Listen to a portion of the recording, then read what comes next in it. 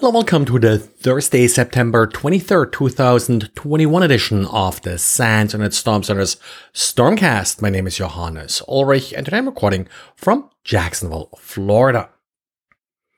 The DA today has yet another document for you that attempts to exploit CVE 2021-4044 for the recently patched MS-HTML vulnerability. In this case, however, the attacker went the extra mile and added some additional obfuscation scripts. Of course, no problem for the DA. He has just the Python script for you in order to take care of this obfuscation. The document itself, like I said, is a Word document. Of course, Word documents are zip files that contain XML documents, and XML may use entities, and you've probably all seen them in HTML, where you have an ampersand and then a character code.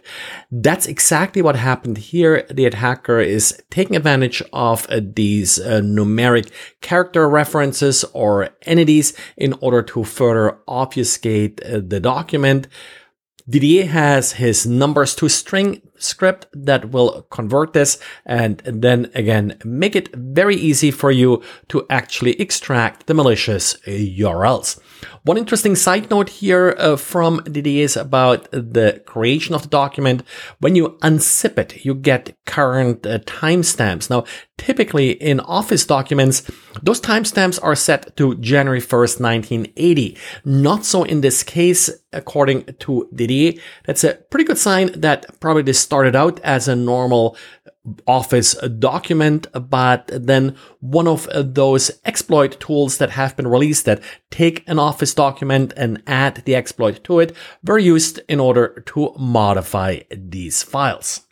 Also supporting this is that the timestamp is, just September 16th, which is about the day when these exploit tools were released, so probably someone couldn't help themselves and applied them to this document.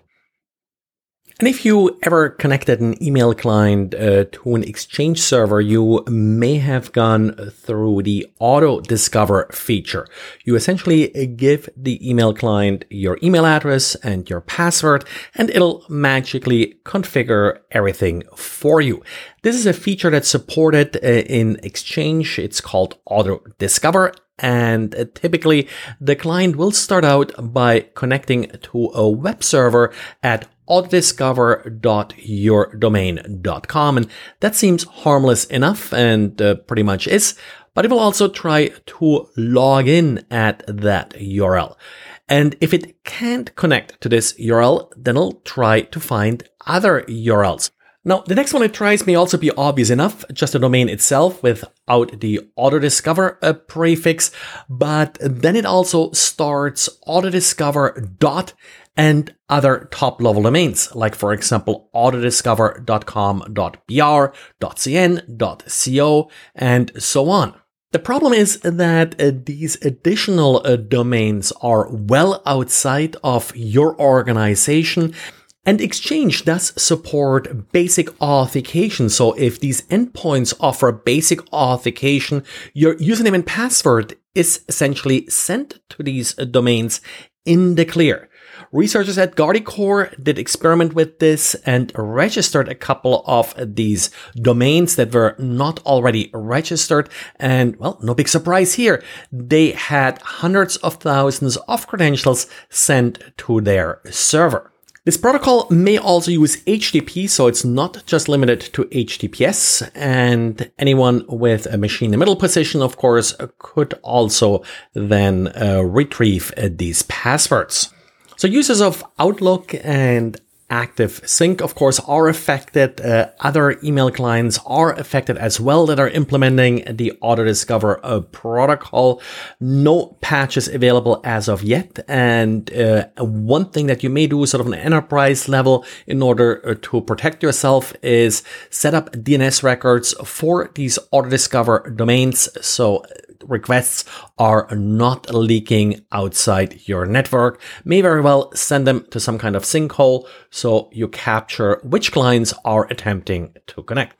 retroactively looking for DNS requests that contain auto-discover, or also looking at HTTP proxy logs, may give you some insight into connection to some of these domains in the past.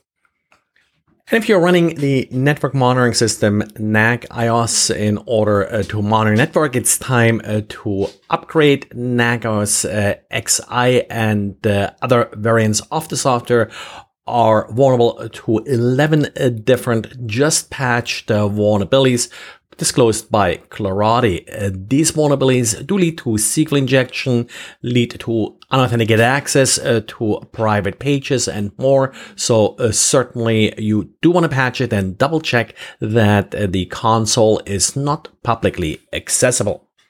And if you're developing software for any Apple operating systems, be it the portable or the desktop laptop type, get ready. You will no longer be able to use TLS 1.0 or 1.1 in your software if you're using the app transport security feature in the software development kit that is provided by Apple. These features will be removed. It's probably time. A lot of companies started removing these protocols. Of course, the problem is always some legacy services that you may have to connect to. So you may have to upgrade them. And of course, if that's not possible, the only option you may have is to connect in the clear. This is it for today. And as I say so often, the reason I do this podcast is because people are listening. So if you like them, best thing to keep them coming is to make people listen. I could stop at any time, but well, I just choose not to, as people say. And that's it for today. Thanks, and talk to you again tomorrow. Bye.